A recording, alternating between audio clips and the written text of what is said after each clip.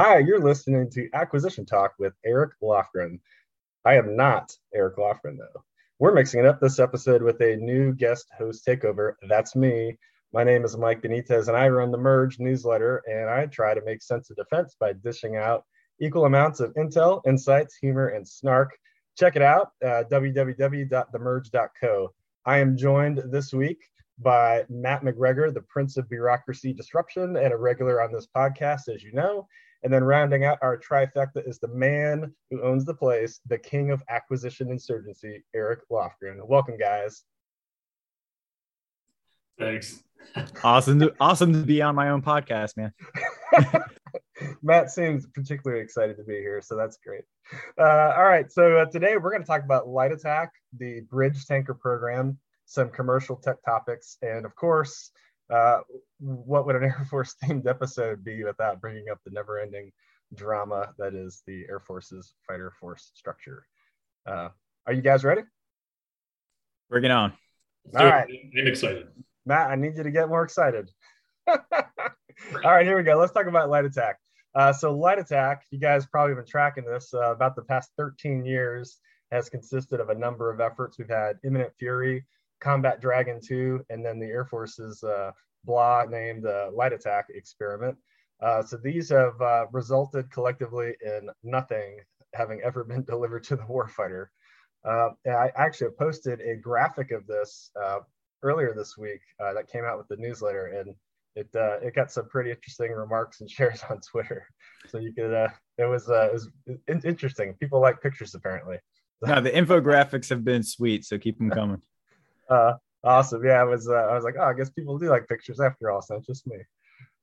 So where we're at right now is the Air Force decided not to proceed with the program, but they had money that Congress had gave them, about $200 million, and they bought 4 light attack airplanes, 2 AT-26s and 2 A-29s. Those are both turboprops if you guys aren't tracking. Right now, why it's important now in the news, because this happened a couple of years ago, those airplanes are being delivered now. And so the question is, what is the Air Force going to do with them? So I will start there for you guys to discuss and go. Well, I'll just start with obviously what you wrote about, right? Which is a good question, right? And I think one of the things that, there's always this kind of debate, and we always I think anchor too much on like what happened recently that was big, but like you could take the World War I or the World War II scenario, right? Where one is like immediate mobilization tomorrow in force. And then World War II was more like, well, there's a lot of kind of proxy stuff going on, especially for America. And it took a little while to ramp up. And like, will we have that proxy period in this next great power competition? Maybe or maybe not, but it would seem that you might want to hedge some of your bets, right? And have something that would be cheap and robust for a proxy fight. So you gave some good examples there, but I think your own idea was kind of formed my own. Well, I don't want to be influenced in any way. Matt, did you kind of come with any takeaways that were different than that?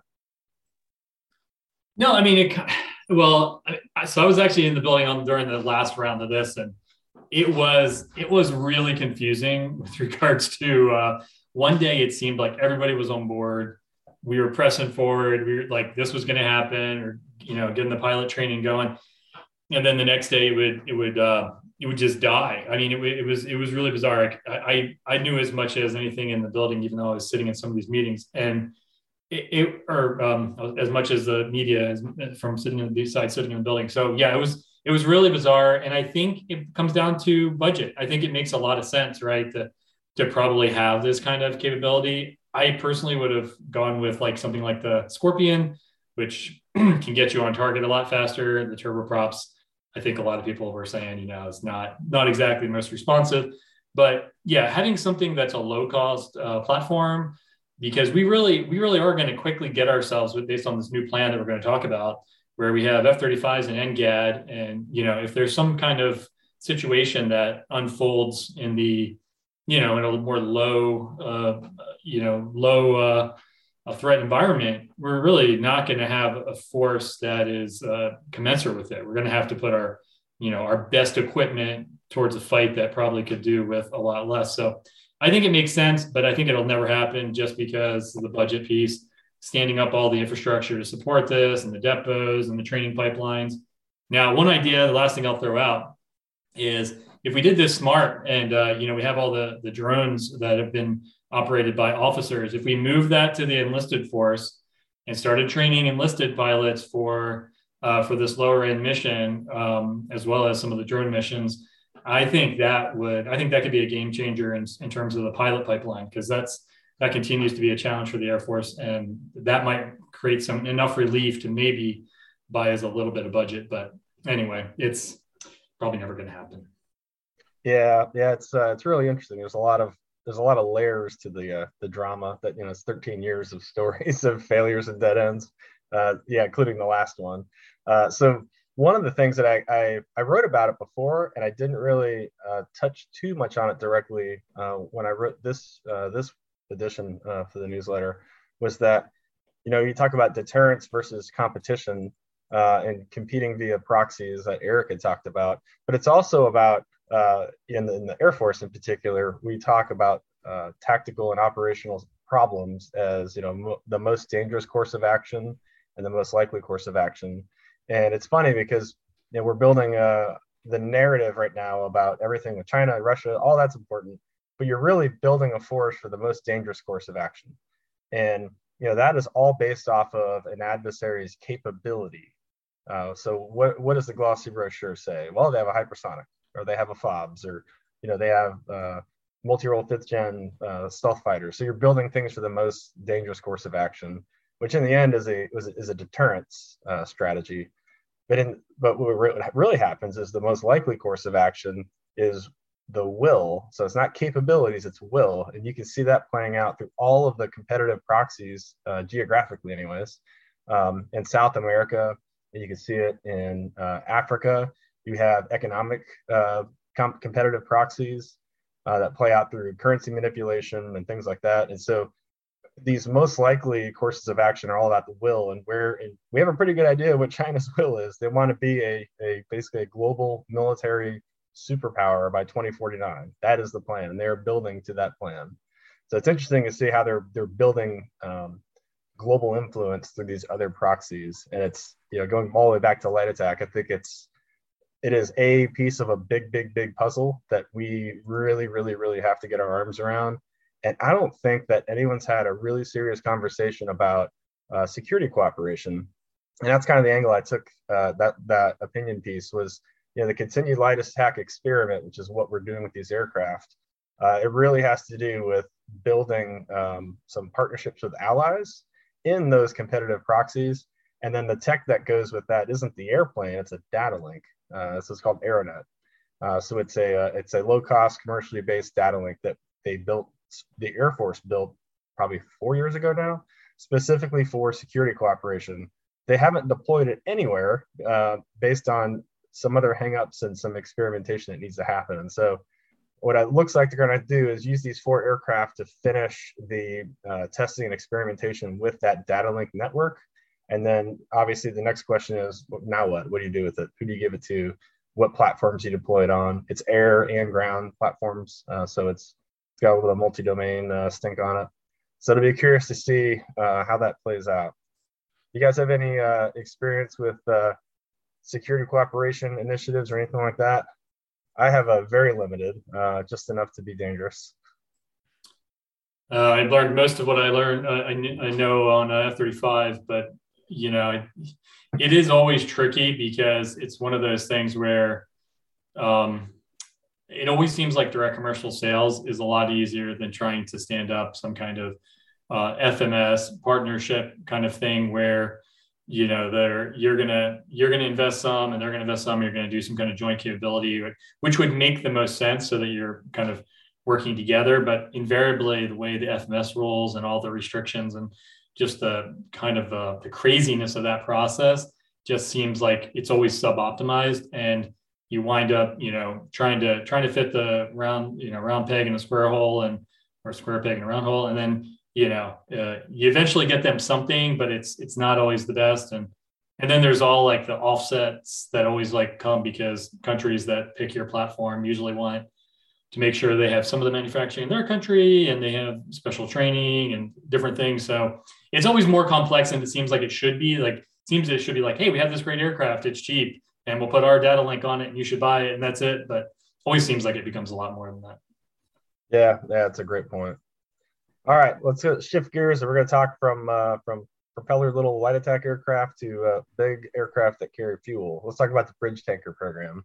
So the Air Force is calling this the KCY competition, and it's trying to buy 160 commercial derivative tankers that will bridge between the KC-46, which used to be known as the KCX, and the KCZ, which is some future made-up clean sheet design that doesn't exist. So this is another graphic I had posted, which was how not to buy a tanker. And this goes through the 21-year ordeal to buy what is now the KC-46.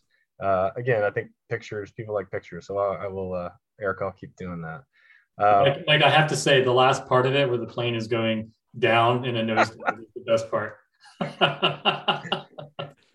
Yeah, I'm not saying it's a total failure. I'm just saying it's definitely like, it definitely is not up on glide slope yet. It's got a ways to go. I think we've got about half of the planned tankers that we're supposed to have at this point, and it's $5 billion over budget. And some of that's the Air Force's fault because they didn't conduct proper test oversight on the boom redesign, and so they took $100 million hit. But that's nothing to Boeing's $5 billion hit because it was a fixed price contract. So Eric, I'm gonna hand the pens over to you to talk about the contract side of this and how this has played out, because that seems like it's your bailiwick. Sure. Wasn't exactly involved with that one, but I think one of the things that we saw. No, you're not involved in the tanker. Yeah, as far as the contract types, you explain that. Yeah. But well, I guess one of the things here was right back in the better buying power era, there was a whole bunch of talk about, hey, we need to go fixed price incentive on big R&D development programs, right? And so there was this push towards fixed price. And of course, Boeing came in, and we're not going to talk about the legacy of the drama and all of the kinds of protests and how like the original one was scrapped. But, when they awarded it to Boeing, it looks like,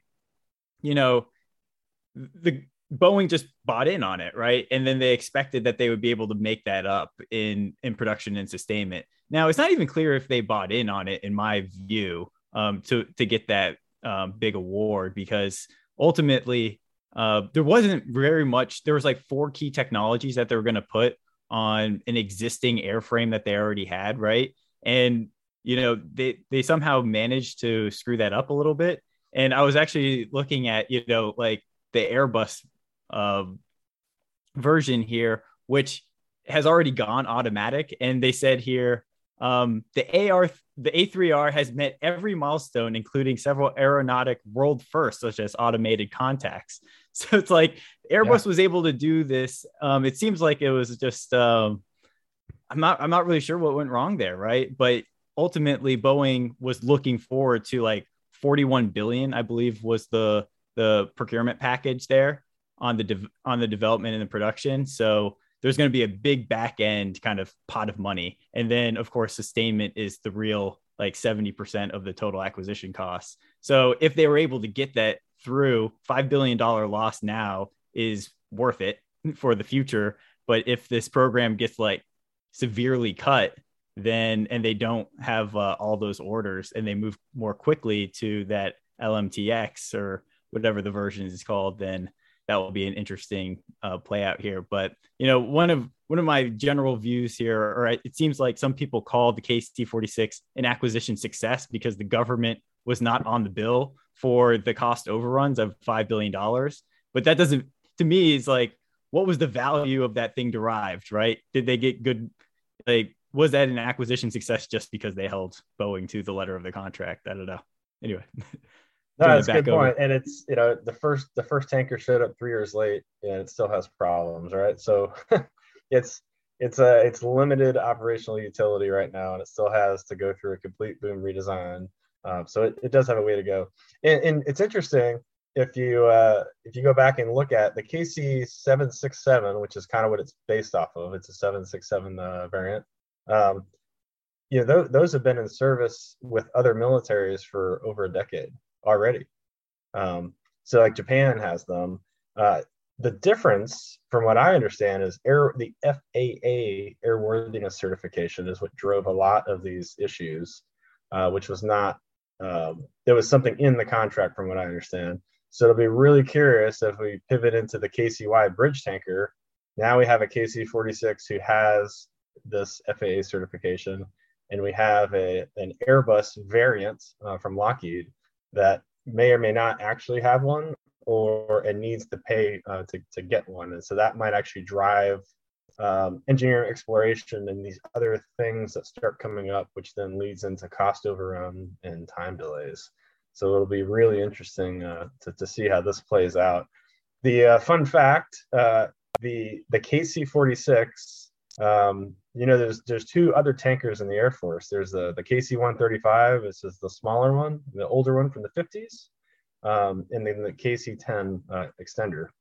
And so the KC-135 was designed and built to refuel the first jet bombers. That's why it's the Strata tanker, and then the B-47 was the Strata jet, and then you have the Strata Fortress, which is the B-52. So those are all kind of designed as a family of systems back then. But fun fact, the KC-46 is the size, so it takes up the ramp space of a KC-10, but it carries the fuel of the smaller KC-135. So that's where we're at right now. When you get into fuel, this is where this competition, I think, is really going to be interesting. And so the Airbus variant, the MRTT, it carried about 30,000 pounds more than the KC-46. And Lockheed has teamed up with them, and now they've basically added more fuel. And so now it has about 60,000 pounds more fuel than the KC-46. So it's going to be really interesting when we look at the Pacific, and it's not just number of tankers, but it's the amount of fuel that's airborne is kind of what matters. It'll be really curious to see how this plays out in the next 2 or 3 years. Cost per desired effect, right?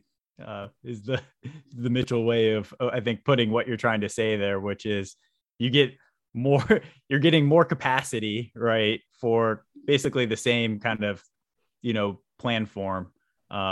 Like what was that driving in your efficiencies? And you actually had some really interesting things there about, how they actually were, like, the LPTA kind of decision style there led to some kind of like neglect. They knew that like the KC-46 wasn't going to have the same fuel capacity and other, metrics. So it was interesting that they still went with it. Yeah, it was. I forgot what the split was, but I think it was 1% when I was doing the research for this. If the winning bid was greater than 1% cheaper than the other one, they wouldn't look at the second tranche of metrics.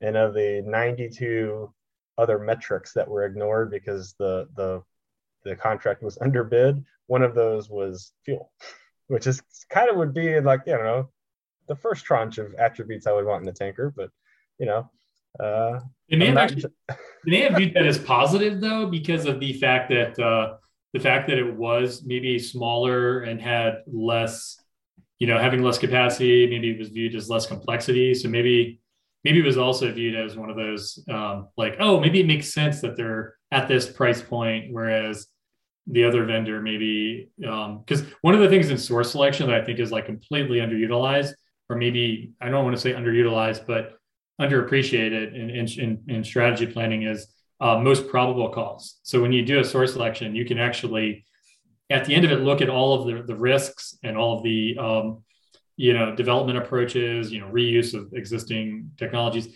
and then compare that to basically the baseline of what you would expect this to cost, and you can sort of say, oh, you know what, they're not accounting for this, they're not accounting for that, they're accounting for having to mature this, and you can actually add those costs to develop a most probable cost.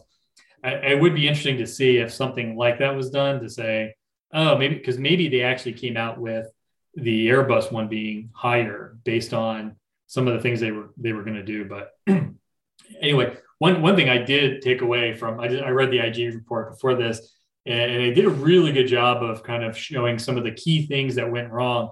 And I think it goes to the point that we've talked about before on this podcast about, the government needing to be involved. There's very, very few successes from the TISPR days where we just handed things off and the government just sat back and just, magically something was produced. Like it really, having the government involved, being that honest broker to make sure that the contractor is looking at all the things, they're not taking shortcuts, is just, I don't think we kind of talk about it enough. But some of the things they said in the IG report, just a couple of quick hits, is so the boom, right? Like you just mentioned there, Mike, the boom was the biggest issue.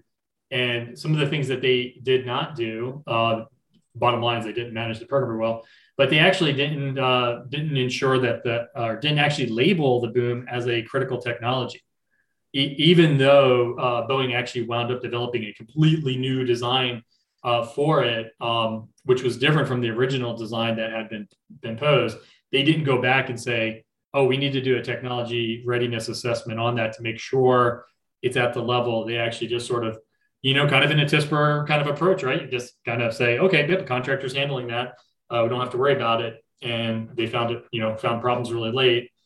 They didn't revalidate the information when Boeing came up with the new bunch of technologies that were new and novel.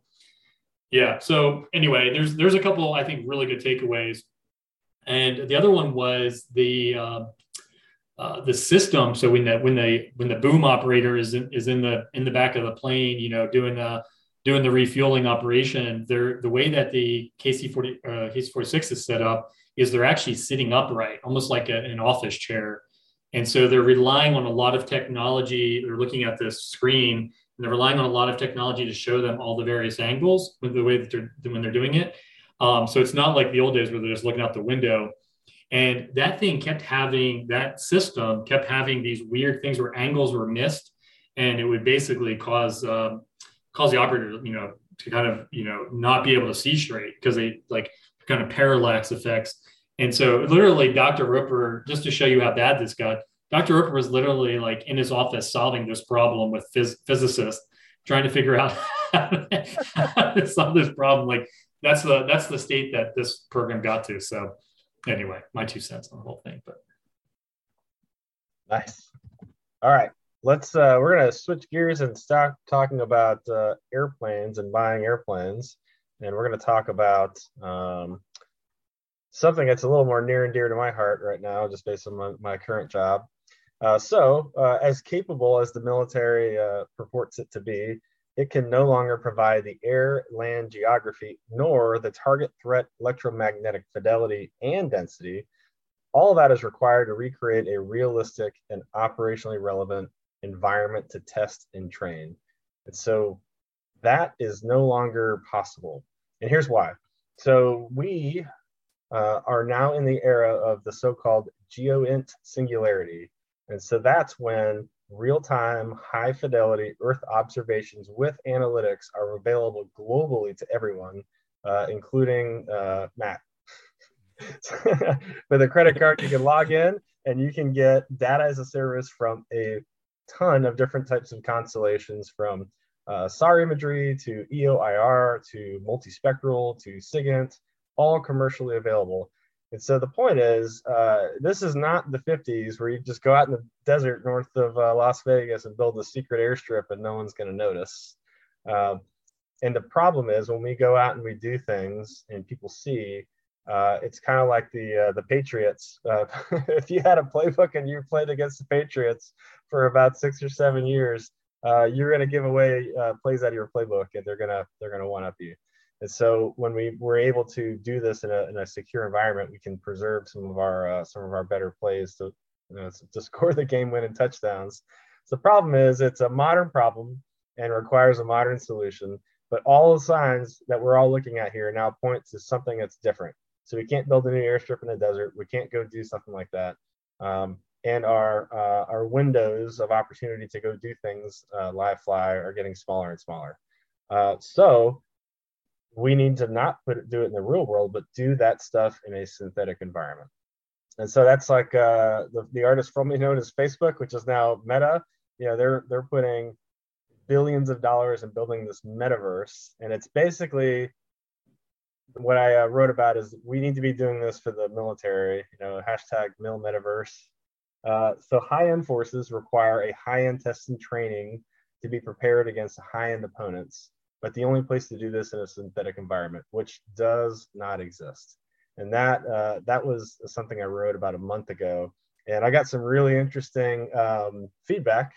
All positive and reinforcing that we need someone to be in charge of this problem. And until we have someone in charge of the problem, we're just going to keep admiring it.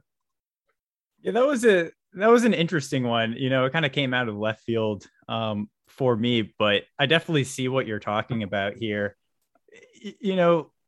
One of these things is will this metaverse world actually like mirror the real world in sufficient detail to actually inform the tactics and procedures that would actually be used?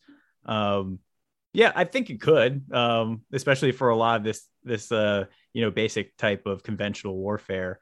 I don't think there's any other way to go. I mean, the word high end is used a lot here, but the fight that we will have against near peers, anybody who's studied this kind of says is it's going to be high velocity, highly intense, and probably a short duration because everyone's going to be throwing everything they have at the fight.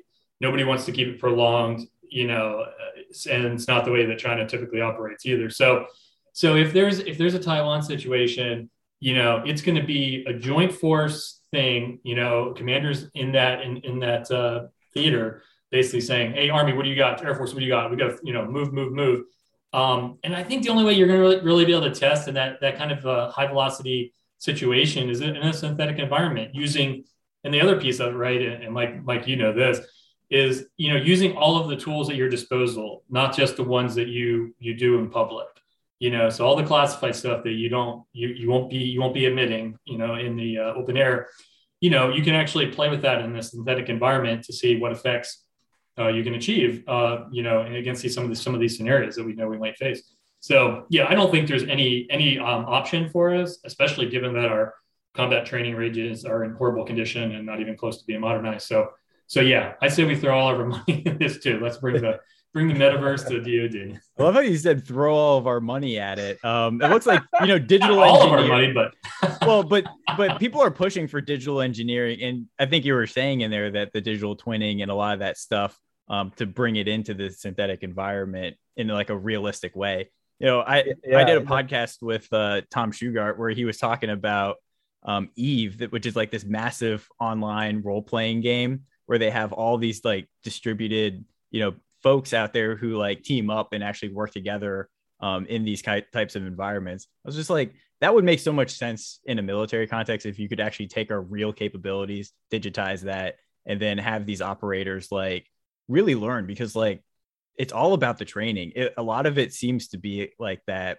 It's hard to get a real decisive technological advantage, and a lot of it actually just seems to come down to how well are people trained and how do they actually coordinate with each other. And if we can start the coordination process earlier through that kind of metaverse, then I'm all for it.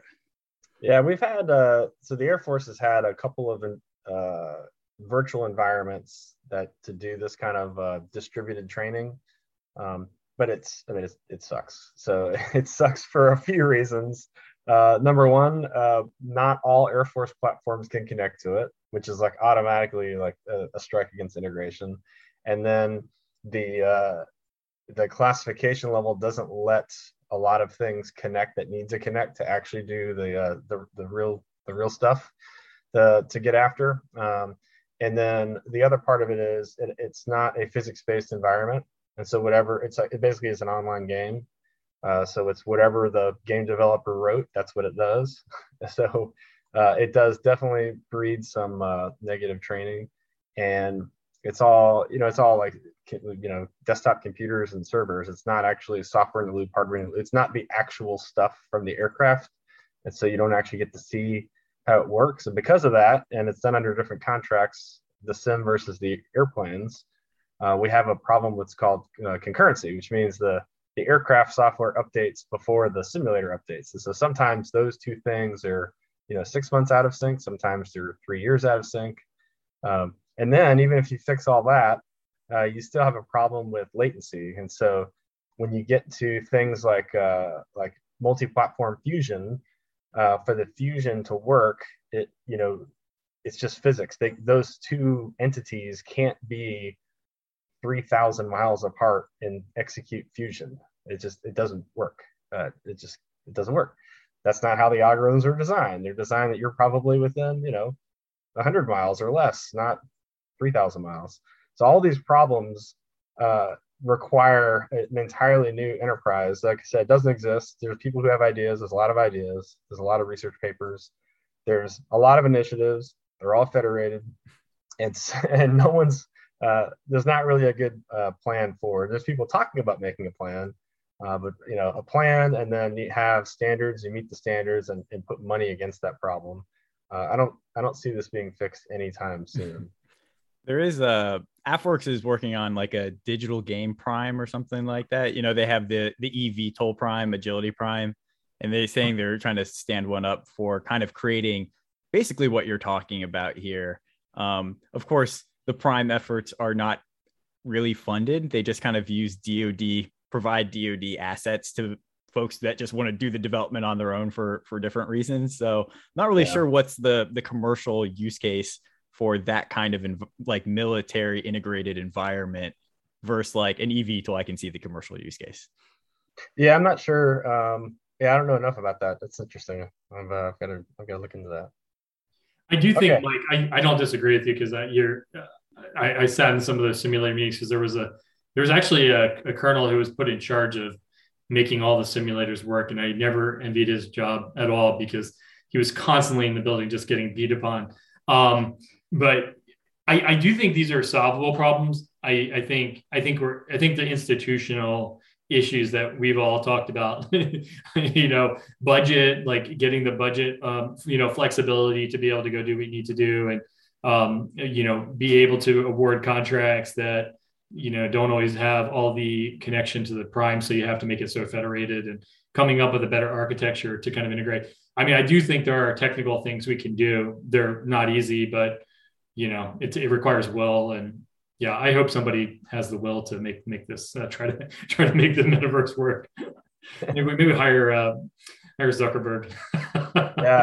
Or Meta World Peace, or Meta World Military. There you go. All right, let's switch gears and talk about Cyber for a little bit. So one of Heidi Shu's, remind me what her job title is right now. Undersecretary of Defense for Research and Engineering, or Chief Technology Officer. Chief Tech. That job title switches every about 3 years. So all right, so one of her top priorities is to engage Congress this next session to help create a real Phase 3 SBIR tranche. It's a SBIR, Small Business Innovation Research.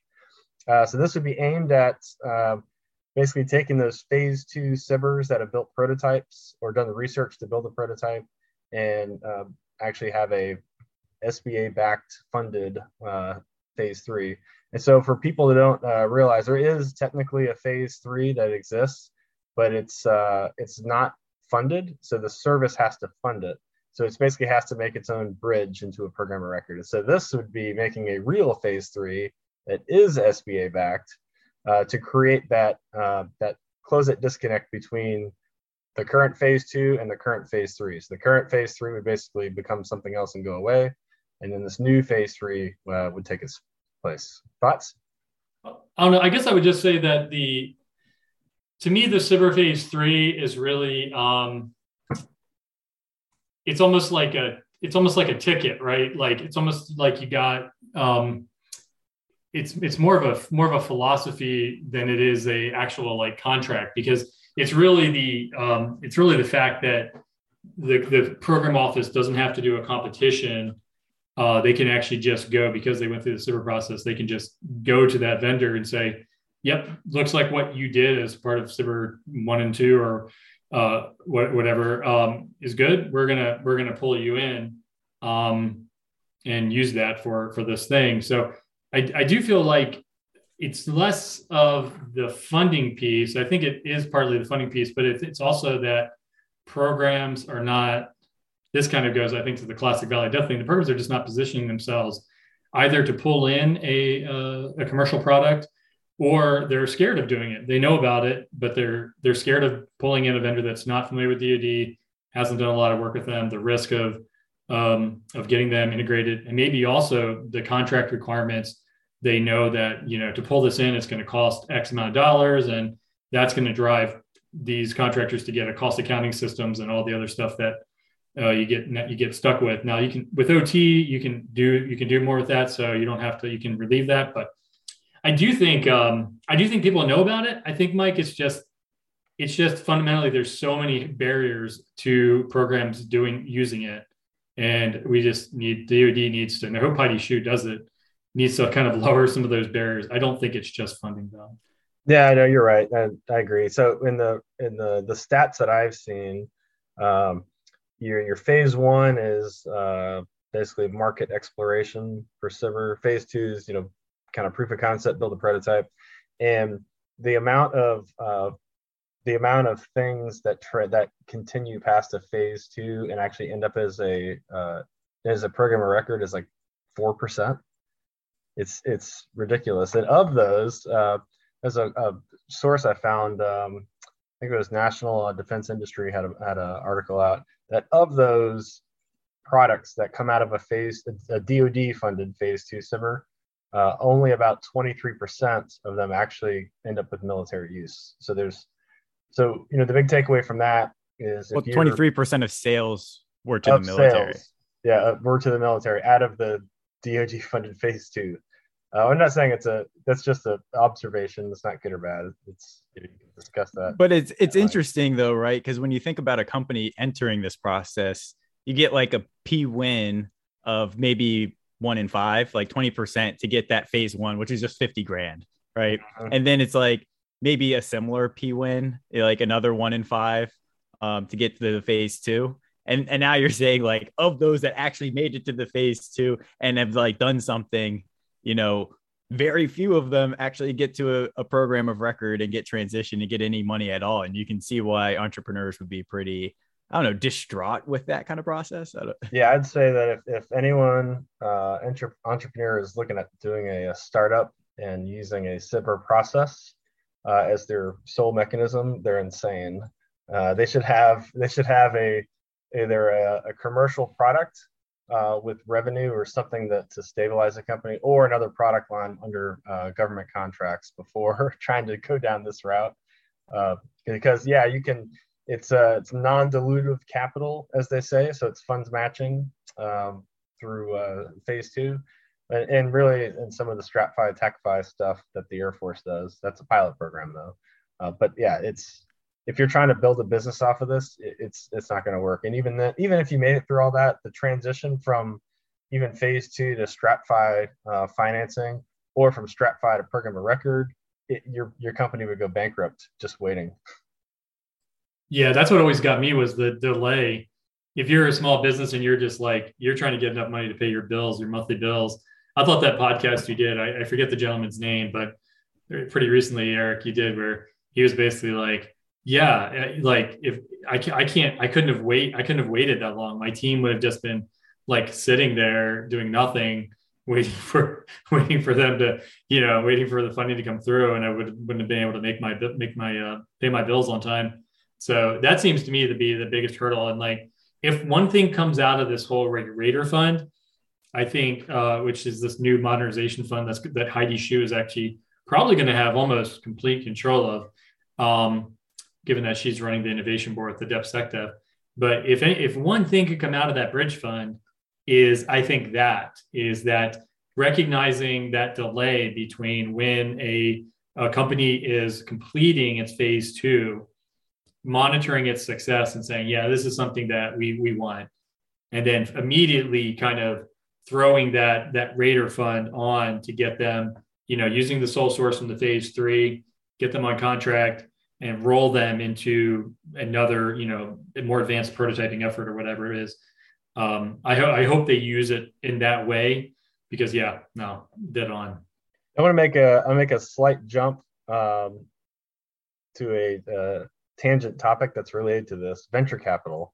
So if you look at the amount of companies that have SPACed and gone public, so they've IPO'd on the stock market.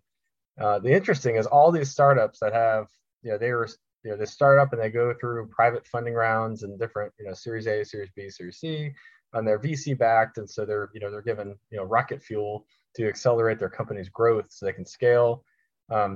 When you look at the fund structure of a venture capital fund, it's usually a 10-year cycle fund, and so you have about 8 years to basically take a concept, make it $1 billion unicorn, and cash it out. And so this year, there's a point to this, trust me. So this year we've had a ton of SPACs past like a year and a half or so, which is a different kind of way to take a company public. The point is, all of these companies that have been growing like crazy, and you hear about, they're all privately held under a VC or a cap table, and when they go public, they're required to disclose their financials. And what you see is all of these companies that are going public over the past year and a half that you've all heard of, none of them have made any money. They've been a loss leader the whole time. And so it's funny to me that it's also the point of a SPAC, right? You wouldn't need a SPAC if you weren't doing deep tech pre-revenue stuff. Yeah, but you say that, but like Allbirds, right? Allbirds is going public, and it's just actually they've never made a penny. And even though they say they've been profitable since like day one, that's a shoe, right? Like that's not really deep tech. So a lot of these things, it's interesting. And now we go back to the SIPR thing, and people are like, oh, it's 2.5 years to get a program of record. Like, oh, like, well, if you had a revolving fund structured VC, that would be no big deal because it would be set up to accommodate that. In Silicon Valley with these venture capitals, these companies lose money for 6 years in a row, 7 years in a row, and are just trying to, cash out at the end to close their fund back to the investors. So a revolving fund would kind of break the paradigm of that timeline, but it would also let you have revenue to keep funding these companies to get to where they need to go, public, quote, public into a program of record to get a contract. So anyways, my little corollary to VC backing and SIPRs. It's interesting. The more I learn about the two universes there, the woe is me on one side doesn't necessarily match up with the woe is me on the other. Well, DoD definitely needs to be able to do business with venture-backed companies, and often that can be like a non-starter. But yeah, so no, that's good. Keep going. Well, no, go ahead. No, I was gonna say, so there's only a handful of VC-backed defense companies. There's actually 2 of them that I can think of off the top of my head. I'll just give one because everyone has probably heard of Anduril. So Anduril is it's VC backed. And it's interesting when you look at the profit model of a VC backed company, whether it's defense related or not. A defense company does not meet the model for venture capital. It just doesn't meet it. And that kind of how it goes to the way that how contracts are structured and your profit margins and things like that when you do cost accounting. And you guys are way smarter than me on that. But, would the government accept, this company getting a 500% return on investment? You go, well, no, I can think about 15% is about right. So Anduril is interesting because they're pursuing revenue through a different revenue strategy, and so they have capability as a service with their base defense. So it's really interesting to see them try to navigate that. They're like, how do we get the returns that a VC needs that meets their investment criteria while still being in this defense paradigm, which is 10 to 15% kind of profit margins.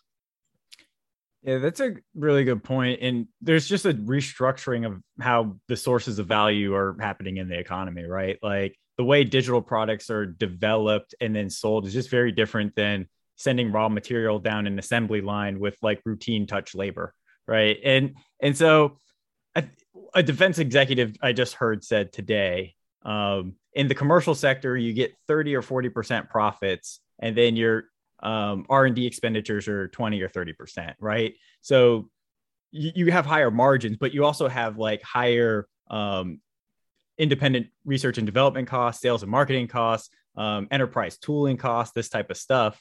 But like in the Department of Defense, we say you get 8% profit. And so what does that mean for those companies? I can only afford to put maybe 1 or 2% of my profit into independent research and development. So I kind of follow the government requirement as opposed to an Anduril or these other venture-backed companies. And I think the way that they're looking at it is not like we will be a defense contractor selling butts and seats and labor hours. We are going to ultimately have those margins and build in the R&D to the price and sell it as a service and be more modern in that way. And so we won't look the same. Now, the question is, can DoD recognize the value and the price of that? And are they willing to kind of pay it without saying like, oh, I'm going to pay you 8% profit? No, that's a great point. So if anyone's listening and you go back and listen to the past 5 minutes or so that we were just talking about, and then go read or reread Chris Brose's Kill Chain, I think you'll see the underlying tone will be pretty clear. So if you read it and you haven't thought of all the profit structure models that we talked about and value, when you read it again, you'll see all the hints that are in there about. And he works for Anduril, so go figure. But yeah, great book. Highly recommend reading it. But read it with that lens, and that you might come away with a different take on it. So let's wrap up with some fighter inventory discussions. Only because you wanted to. Not because of you, right? Well, I bring your great knowledge onto this podcast. I gotta like squeeze the juice out of it. All right. Last topic, and then we'll call it good. So, the alternate fighter plan, which was the plan counter to the Air Force's recent 4+1 fighter roadmap for the future. This alternate fighter plan was from AFA's Mitchell Institute for Aerospace Studies, and it basically called for cut the F-15EX, extend the F-22, buy a brand new clean sheet design, low-cost stealth fighter, and then accelerate production on F-35. So that's the big takeaway. And the rationale was it's the same. The Air Force, it hasn't changed. We were too small, too old, and we need to accelerate change or lose. That's the big takeaway. I did read the study. I have my own opinions that differ greatly from the study, but there are some really good points in the study. So I don't want to say it's there's definitely things that where there's alignment, and I definitely understand where they're going, and I don't agree. And there's some things that I absolutely do agree with what they're saying, and then there's some where just it's it's opposite, completely opposite. Couldn't get further apart. So which one do you want to talk about first?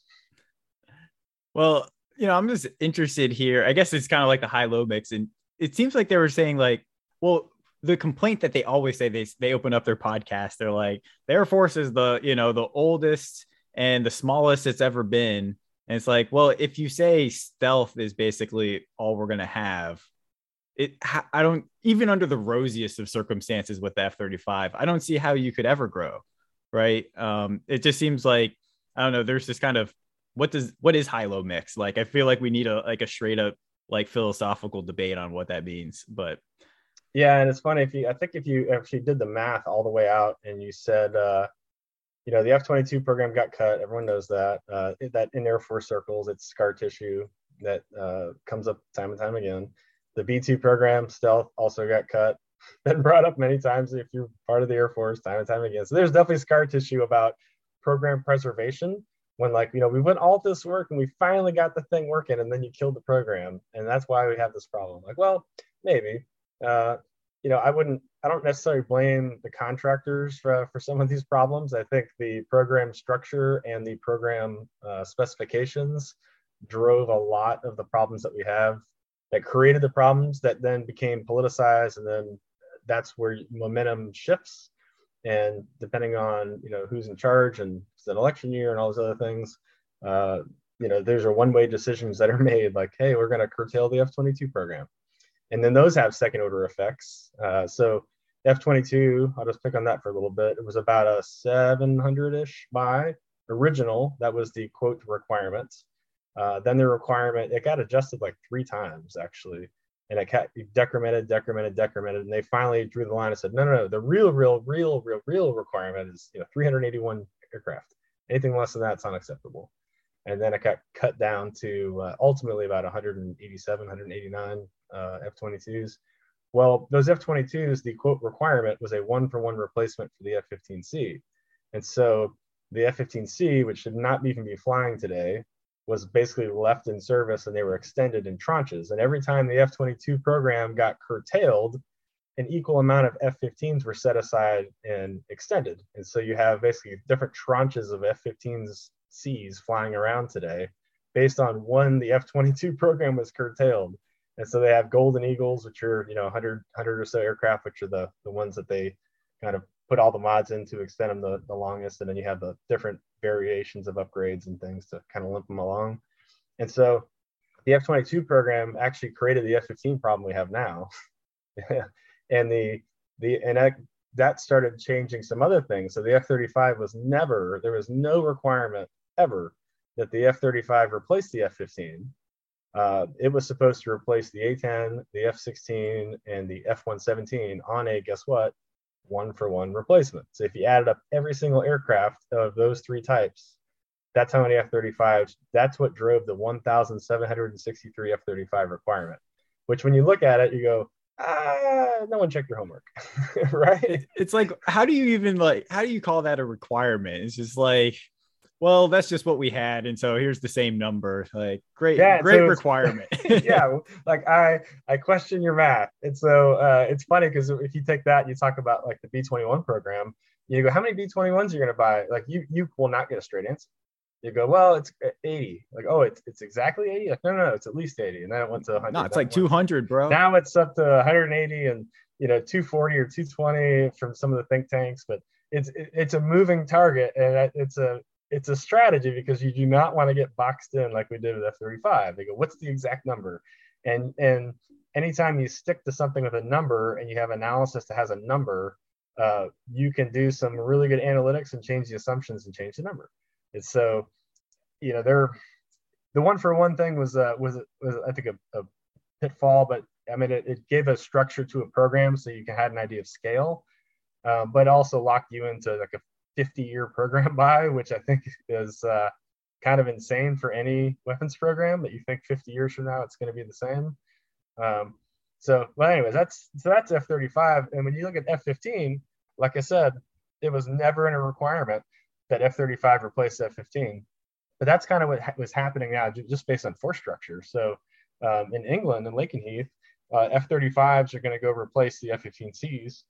That's going to happen at it's happened in a few more places. Some of those basing decisions, I don't think have been public yet, but it's basically happening. Air National Guard mostly, where their older F-15Cs are either going to replace with F-35 or F-15EX, which is kind of the other part of the study. And so I wouldn't say there was much informed analysis in the study. If you actually look at the section on F-15EX and you count the paragraphs and the words, over a third of the section was basically on the political backstory of it, the F-15EX, not about its capabilities, which is really very telling to me reading that as a person who operates the F-15EX. So yeah, I would have liked, like maybe a little analysis of like, what is it that the F-15EX can do that the F-35 or F-22 can't do, and vice versa, and show me like kind of like that overlap. Is like, if you're saying that I can just replace it, right? Like 1-for-1 replace, then like I want to know like what does that actually mean on the ground, right? Or I guess in the air in this case. Yeah, so I would say that again, the original requirement that everyone had signed off to was the F-35 is going to replace the A-10, and look how that has played out. Because it's very easy to go, here's the capabilities of an A-10, here's the capabilities of an F-35, here's where the attributes are differ, here's how they can maybe do the same mission in a different way. And people are focused on the process, not the effect and the end game. And so it's easy to get caught up in that debate. Now, but that was also speculative, right? You can just put those things out right now and do like a straight up, operational evaluation. Yeah. So So where it gets tough, again, this is all playing out in the media and in think tanks who actually don't know anything about these programs. Like me, right? Well, I'd say they know what they read in the press, right? So exactly. There's a little bit of a circular logic there, but I'd say like you couldn't have a public, comparison, a true comparison between the capabilities and vulnerabilities of high-end aircraft. So. But are they? We assume that these are happening behind closed doors. The question is, are they? No, I'll say because I mean nobody ever. My 3 years on the program, we would bring in all the operators that were reps from all the different communities, and we would have them prioritize the things that we were doing for the next block. And I'm telling you, nobody in that room had A10 in their head. When we were talking about the capabilities, it was all about, they were looking at the threats, right? They were looking at the things coming down the pipe, the things that, the deficiencies and the current platforms. And, it was all about that. So I think this whole like replacement thing died with the first acquisition strategy, back in 1999. I don't think anybody ever thought about the A10 again after that, other than Congress telling us that, or GAO telling us that the F-35 is not a good close air support aircraft. But one thing though, I think that's kind of kind of important is just like this idea that we have to have a certain number of aircraft. I mean, it's like there's this. It seems like it never ended. This capacity versus capability kind of construct. And Congress, I think, still has, if I'm not mistaken, I think they still have 2,500 combat coded aircraft as a requirement for DoD. But there's this idea of the certain numbers and how you can meet those numbers. So I think that's ultimately what makes a lot of these decisions is that, the impression that we have to have a certain number, the Guard has to have a certain number, the Air Force has to have a certain number, and then then all of a sudden we wind up with this construct that I think was laid out here because you can only get so much of each one. But anyway, I think the F-16 one is going to be the most interesting conversation because so many countries are buying them now. We could actually get back in that business if we wanted to. So yeah, the F-16, there's definitely a lot of things you can do with it. There's a lot of things we're not doing with it that we could.